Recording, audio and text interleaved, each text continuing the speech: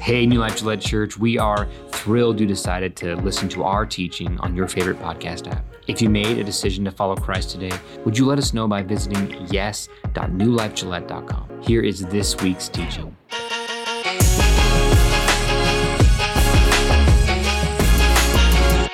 Let me say welcome to Church 307, to the guys over at the prison, to our friends at the jail, and those of you who are here in the room. I'm going to preach a sermon today, teach a lesson today that is one that I don't think would have been so necessary a few generations ago. But with our world's current idea of what freedom is, it's this self-centered, me-centered idea of freedom. I think it is necessary for us to understand what we're talking about when we talk about freedom. The series we're in is called Kingdom Freedom, and we called it that because we wanted to kind of clarify what kind of freedom are we shooting for? What kind of freedom are we aiming at? We are aiming at kingdom freedom. So what's the kingdom? If you've read the words of Jesus, if you've read the teachings of Jesus, you see that he talks about the kingdom of God all the time. But when he used the word kingdom, it was obviously not the English word kingdom. It's translated long time ago into the word kingdom. But I think if we were going to translate that Greek word today, we would much more accurately, rather than translating it into kingdom, we would probably call it the rule of God instead of the kingdom of God, or the reign of God, or the dominion of God. Because when we think about kingdom, we think about a physical, like a building or a land or something. It's much more about who's in charge, who's the ruler. It's God's kingdom is everything about everything he rules over. And so if your view of God is big, if you think God has a lot of power, then you think he has a great kingdom. But if your view of God is weak, then you think he has a weak kingdom. It's a small kingdom. The reality is the strength of a kingdom is determined by the strength of its king. So, there is this terrible idea that has dominated our world ever since Adam and Eve left the garden. It's the sin that has demonstrated itself in the fairy tales of King Arthur, the Sword and the Stone. This is the story. It's every Guy Ritchie movie you've ever seen. It's in the Disney movies. They are perpetuating this great lie. What is the lie? The lie is that you are the master of your domain. Anybody ever seen that Seinfeld episode, Master Your Domain? I can't talk about it because the uptight among us would be very frustrated if I talked about it too much. But the whole episode's about how they can be the master of their domain. Through the episode, they found out actually they can't. They all try and they all fail. You can't. You can try and you can lie and say you are, but you can't. The bottom line is, if you are the king of your kingdom, then your kingdom is weak. That's not a very American message, is it? You can pretend to be strong, but deep down, we all know our weaknesses. We all know that there are chinks in our armor, right? And eventually, the enemy will find those weaknesses. The enemy will realize where he should tempt us and how he should tempt us and what he should try to do to get us to fall for his lies. The world says, you are strong, look within. God says, no, you are weak, so look to him. See, the world's dominant worldview, we would call it humanism. I think that humanism is spreading throughout the world. The ideas of humanism are spreading like wildfire across our country. They are dominating even the way many Christians think about life. It's the lie perpetuated by people like Bill Maher and Richard Dawkins and other terrible people. They say that spirituality is weak and humanism is strong. That if you give in to the fairy tales of the spiritualists, then you are weak. But if you will look within and rely on yourself, then you are strong. No, Scripture shows us that humans are relentlessly weak. You read the Old Testament and you see people who are blessed by God time and time again, yet time and time again they turn their back on Him. They fail, they sin over and over and over again. And that is not just the story of the Old Testament, that is the story of humanity. God blesses us, He sacrifices for us, He protects us. Yet even within the midst of all the blessing He gives, we fail, we sin, we can't do it. We are big fans of Celebrate Recovery here at New Life. Celebrate Recovery. If you haven't seen this week's podcast episode of Church 307, go search it on YouTube. Go watch this week's podcast episode. We talk a lot about it. But the principle number one of Celebrate Recovery, Joe told me this. Realize I'm not God. I admit that I am powerless to control my tendencies to do the wrong thing and that my life is unmanageable. Principle number one, you got to start here. Yet I think we got Christians all around our country and all around the world who think they are like mature Christians. They've been doing this for a long time and they haven't even gotten principle number one. They still think they need to look to themselves. I love the word unmanageable. We pretend to be in control, but we all know that we are really just hiding our flaws. We're just hiding our weaknesses. How much time do we spend covering up our flaws? A lot. But we always get caught, don't we? We always get found out. No matter how much makeup we put on, or no matter how many activities we hide our emotional issues with, we are always caught. We're always found out. Somebody sees them. Jesus said, the time is coming when everything that is covered up will be revealed, and all that is secret will be made known to all. If you've got a secret sin, it won't be secret for long. You will be found out. So surrender to God.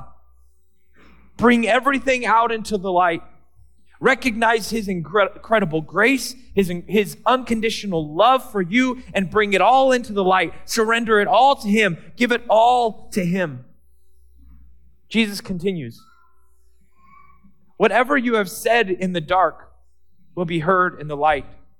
And what you have whispered behind closed doors will be shouted from the housetops for all to hear. You know, the world talks a lot about managing our mental health, managing our anxiety, managing our addictions. I think Jesus does not just want to manage your weaknesses. Jesus wants to take your addictions and take your anxieties and destroy them, heal them, remove them, make you new. This is why we have a new life. The old life is dead and a new life is given to us. He wants to take your old life and make it gone and then set you free. And even if you are righteous, it is not because you made you righteous. If you are righteous, it's because God made you righteous. We are powerless to make ourselves good, to make ourselves holy.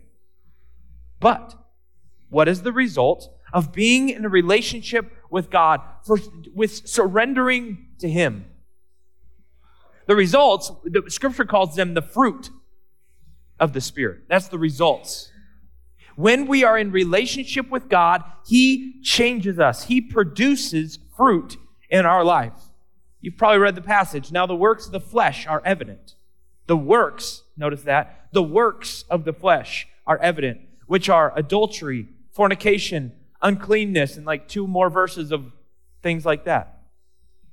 Notice that when it's the result of our actions, it's called the works of the flesh. But when it is the result of God's actions, it's the fruit, not the works, not the results, it's the fruit. Why? Because the works is the result of effort, but the fruit is the result of life. Only a living tree can produce fruit. If it's dead, it cannot. And that life can only be given to us by the one who created life in the beginning. God is the only one who can put life in us. The Holy Spirit produces this kind of fruit in our lives: love, joy, peace, patience. Does this define your life? We sometimes think that God prioritizes things that He doesn't. So pay attention to this list. What are the characteristics of the things on this list? What kind of person is this defining? I'm going to read it again. Love, joy, peace, patience, kindness, goodness, faithfulness, gentleness. Does this define you? And self-control. This one knocks me off my tracks a little bit. Self-control. Self-control is a result. It's a fruit of being in relationship with God. We think of self-control as something I've got to conjure up. I've got to have enough of it. I've got to work hard enough. I've got to do good enough. God tells us it's a result of being in relationship with the Holy Spirit. And yes, relationships take effort. Once I am in a relationship, I can't just say, well, I'm in the relationship, now everything is going to be easy. You must not have been married if you think so. You get married and you recognize that there are going to be good things that come as a result of this marriage. That doesn't mean that I will not have to invest anything in the marriage. But I can't get those things without the marriage. The relationships allow the fruit to be produced in my life. So the question is, where does our freedom come from? What is the source? If the source is government, if our freedom comes from government, then government is your great hope. Sacrifice for it, cherish it, love it. But eventually, if government is the source of your freedom, then you will lose it. Or your kids will lose it. Or does our freedom come from some evolutionary process? Or another God they call the Big Bang? Is that where our freedom comes from? Well, you better hope that you are the fittest, or else you will not survive. It's not a very benevolent God, this Big Bang. Here's a story about the early Christians.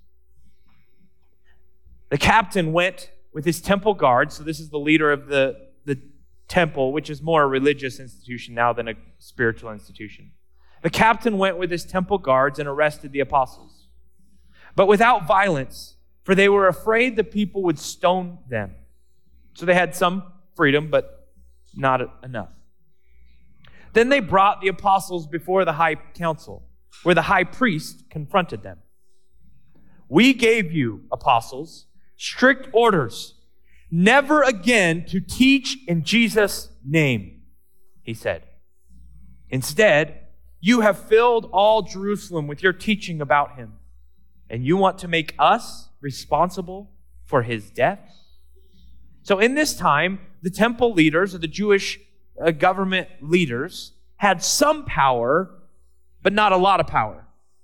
They had some freedom, but not a lot of freedom. Why? Well, they were governed by Rome. And Rome would only give them so much freedom or power as long as they were valuable to Rome. And how were the temple leaders valuable to Rome? Only if they could keep the people in line. So the temple leaders were kind of constrained in two ways. One, they were constrained by Rome. We're only going to get freedom from you if we're doing something that benefits you. Two, they were constrained by the people. They had to do what made the people happy because they needed to keep the people in line. So they were trying to get freedom from two different directions, pandering to two different groups of people to get their freedom. And so they, in this moment, are threatened by the Christians. These Christians who are not falling in line and really could, like, the way they talk about some other kingdom and the way they talk about surrendering to God sure is a threat to us, because we need to make sure you know who's in charge. You need to know that you need to fall in line, Christians. The source of our freedom determines how we use it. And these Christians are beginning to realize we don't get our freedom from Rome. And no, we don't get our freedom from you, temple leaders. Our freedom comes from somewhere else. If it comes from government, then our gratitude should lead us to sacrifice and love the government. If it comes from Rome, then we should do whatever it takes to make Rome happy. But if our freedom comes from God, then I will use my freedom to please God. Then I will use my freedom in service to Him. But Peter and the apostles replied, we must obey God rather than any human authority. To be honest with you, I regret a lot about how I handled COVID-19. I had some leadership and didn't know how to use it. In hindsight, it's very easy to look back and say, I would have made decisions much differently now. But in that time, I was trying to figure out, where does my freedom come from? Who do I follow? Who do I obey? There's people pulling me in all these different directions, and I was trying to figure out who I should try to please. And a lot of people made a lot of confident statements, a lot of big promises, a lot of people that I thought I could trust, and I was burned by a lot of people. And this is the reality of in your life. If you choose to put your faith in people, people will fail you every time. Now, we thank God for good family. We thank God for a good church. We thank God for good people around us who do their best to support us, to love us, but they're broken people too. They're fallen too. So people fail us. But there's one who will not. How can we do anything but obey the one, to put our faith in the one who gave us our freedom? We must obey God rather than any human authority. The God of our ancestors raised Jesus from the dead after you killed him by hanging him on a cross. The Romans gave the Jews a little freedom. As long as they're paying taxes, they gave the Jewish leaders a little bit of freedom. And how did those Jewish leaders use the little bit of freedom that they were given? They killed their own Messiah. They were so focused on pleasing man that they killed their own Messiah, the one who came to die for them, the one who came to give them the freedom that they really want. They killed him because they didn't realize what freedom they really needed and who they should really surrender to for their freedom. Christians, our freedom comes from God. So how will we use it? So what will we do with it? God commands us to sacrifice. That's the type of freedom we're talking. That's kingdom freedom, sacrificial freedom, generous freedom.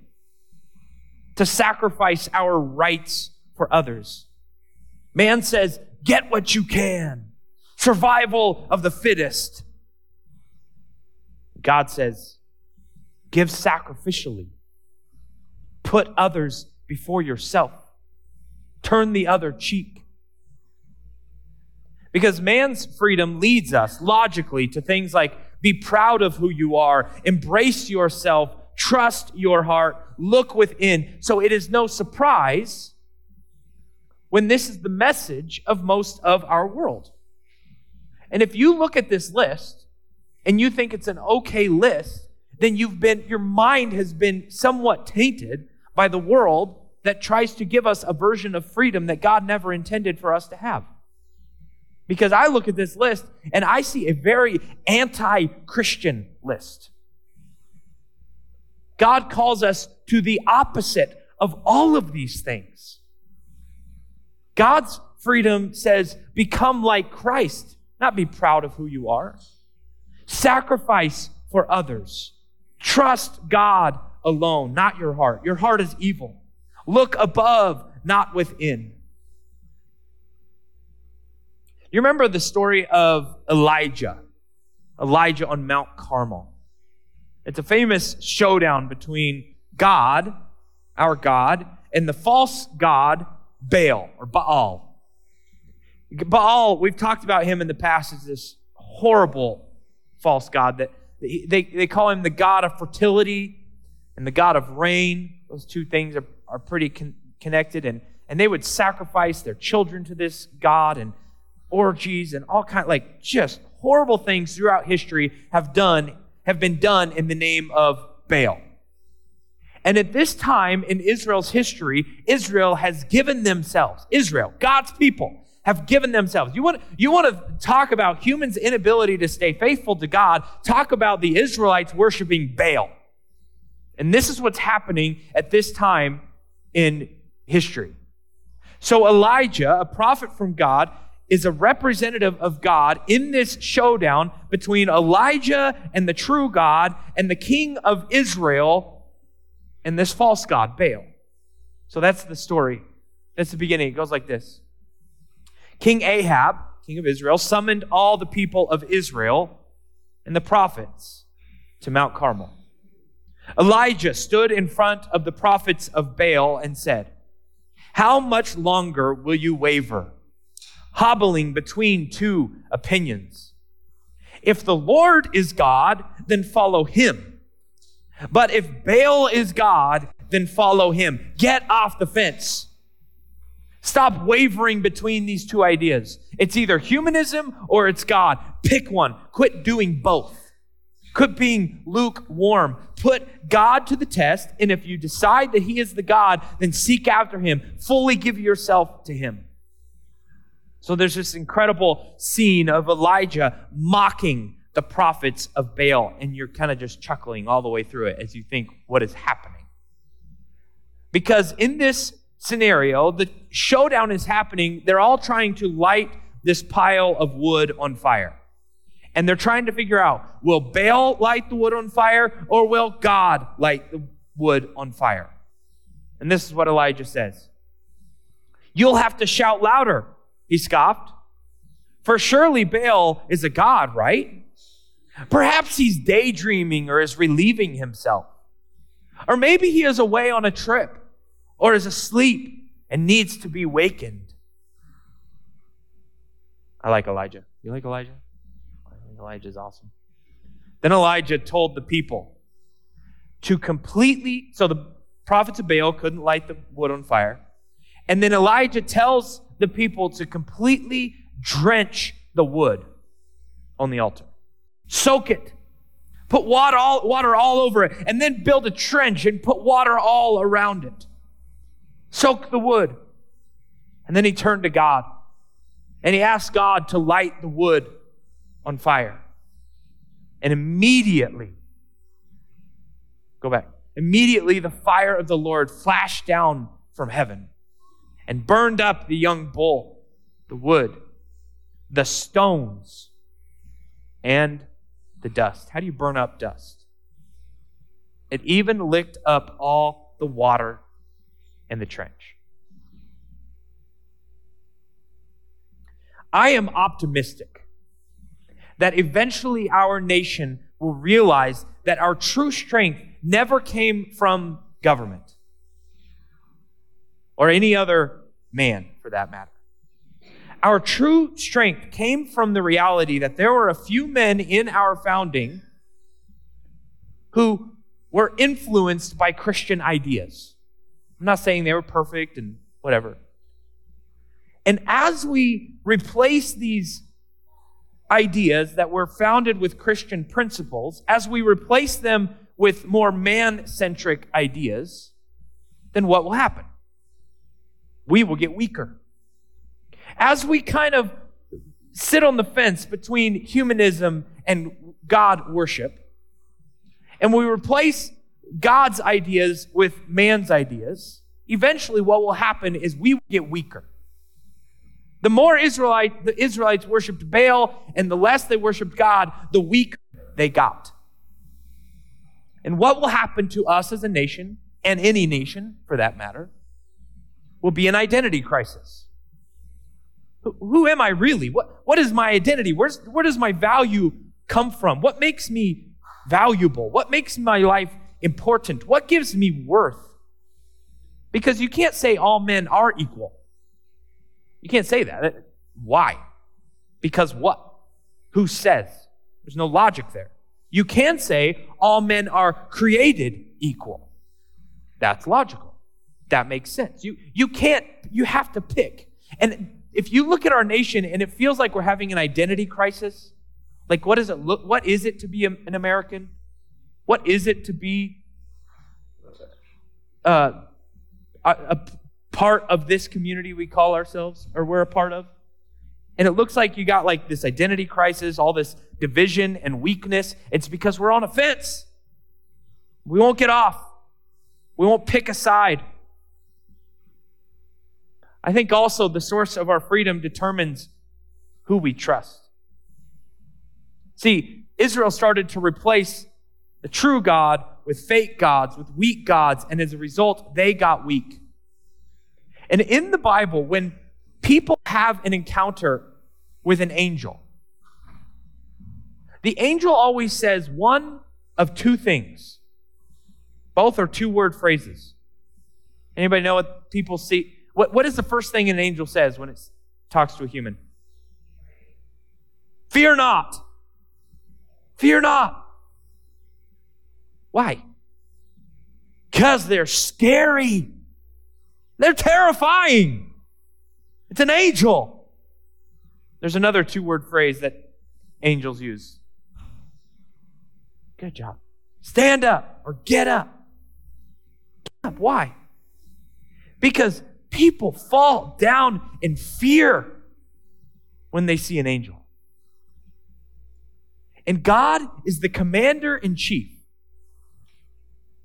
of an army of the baddest soldiers that you can imagine. We just read a story in 1 Kings 18. Let's read a story in 2 Kings 18.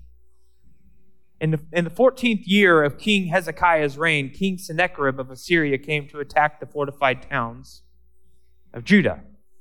So Judah's southern king, the kingdom of Israel at this time, that's where Jerusalem is. Assyria wants Jerusalem, just like everybody throughout history has wanted Jerusalem. Like, I don't know why, but all nations always want Jerusalem. Actually, I do know why, but every kingdom wants Jerusalem. So the people of Israel are terrified because the Assyrians are powerful. 185,000 soldiers attacking Judah, attacking Israel to try to take over Jerusalem. But King Hezekiah at this time trusted God. Finally, they got a good king. Then the Assyrian king's chief of staff, told them to give this message to Hezekiah, king of Judah. This is what the great king of Assyria says. What are you trusting in that makes you so confident, Hezekiah? Do you think that mere words can substitute for military skill and strength? Who are you counting on that you have rebelled against me? Don't you realize I have 185,000 soldiers knocking at your door? Hey, Israel, why are you so dumb? Where do you get your faith from? Then Sennacherib, the king of the Assyrians, wasn't getting through to Hezekiah, so he sent a message directly to the people of Israel.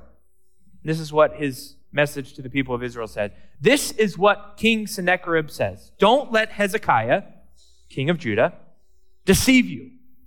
He will never be able to rescue you from my power.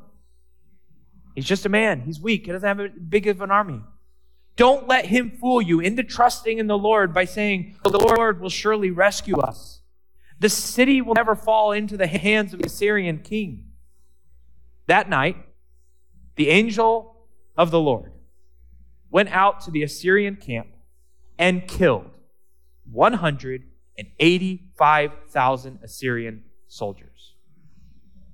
When the surviving Assyrians woke up the next morning, they found corpses everywhere. Then King Sennacherib of Assyria broke camp and returned to his own land. He went home to his capital of Nineveh and stayed there. What king is worth surrendering to? What king is worth serving? It's the kind of king that is strong enough to protect you and who loves you enough to do it. See, Bill Maher is a prophet of Baal. He's Sennacherib. He says that your God is weak. He can't do anything. And his humanism is strong. Now, I believe that eventually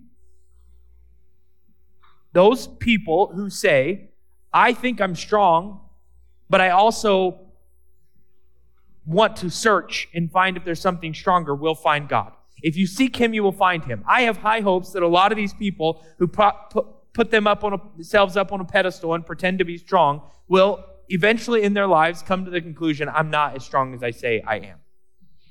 Bill Maher can be saved, but he will have to admit that he is weak. He can pretend all he wants to, but he will be found out. And so will we. If you've built this habit into your life of pretending, of propping yourself up, of pretending to be strong,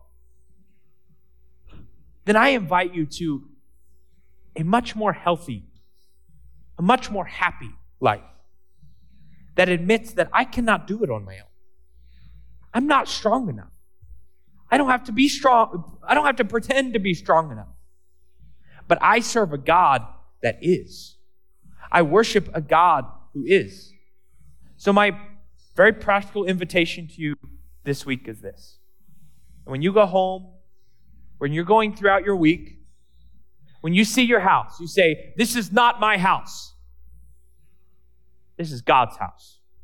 These are not my kids. These are God's kids. This is not my stuff. This is not my job. This is not my whatever it is.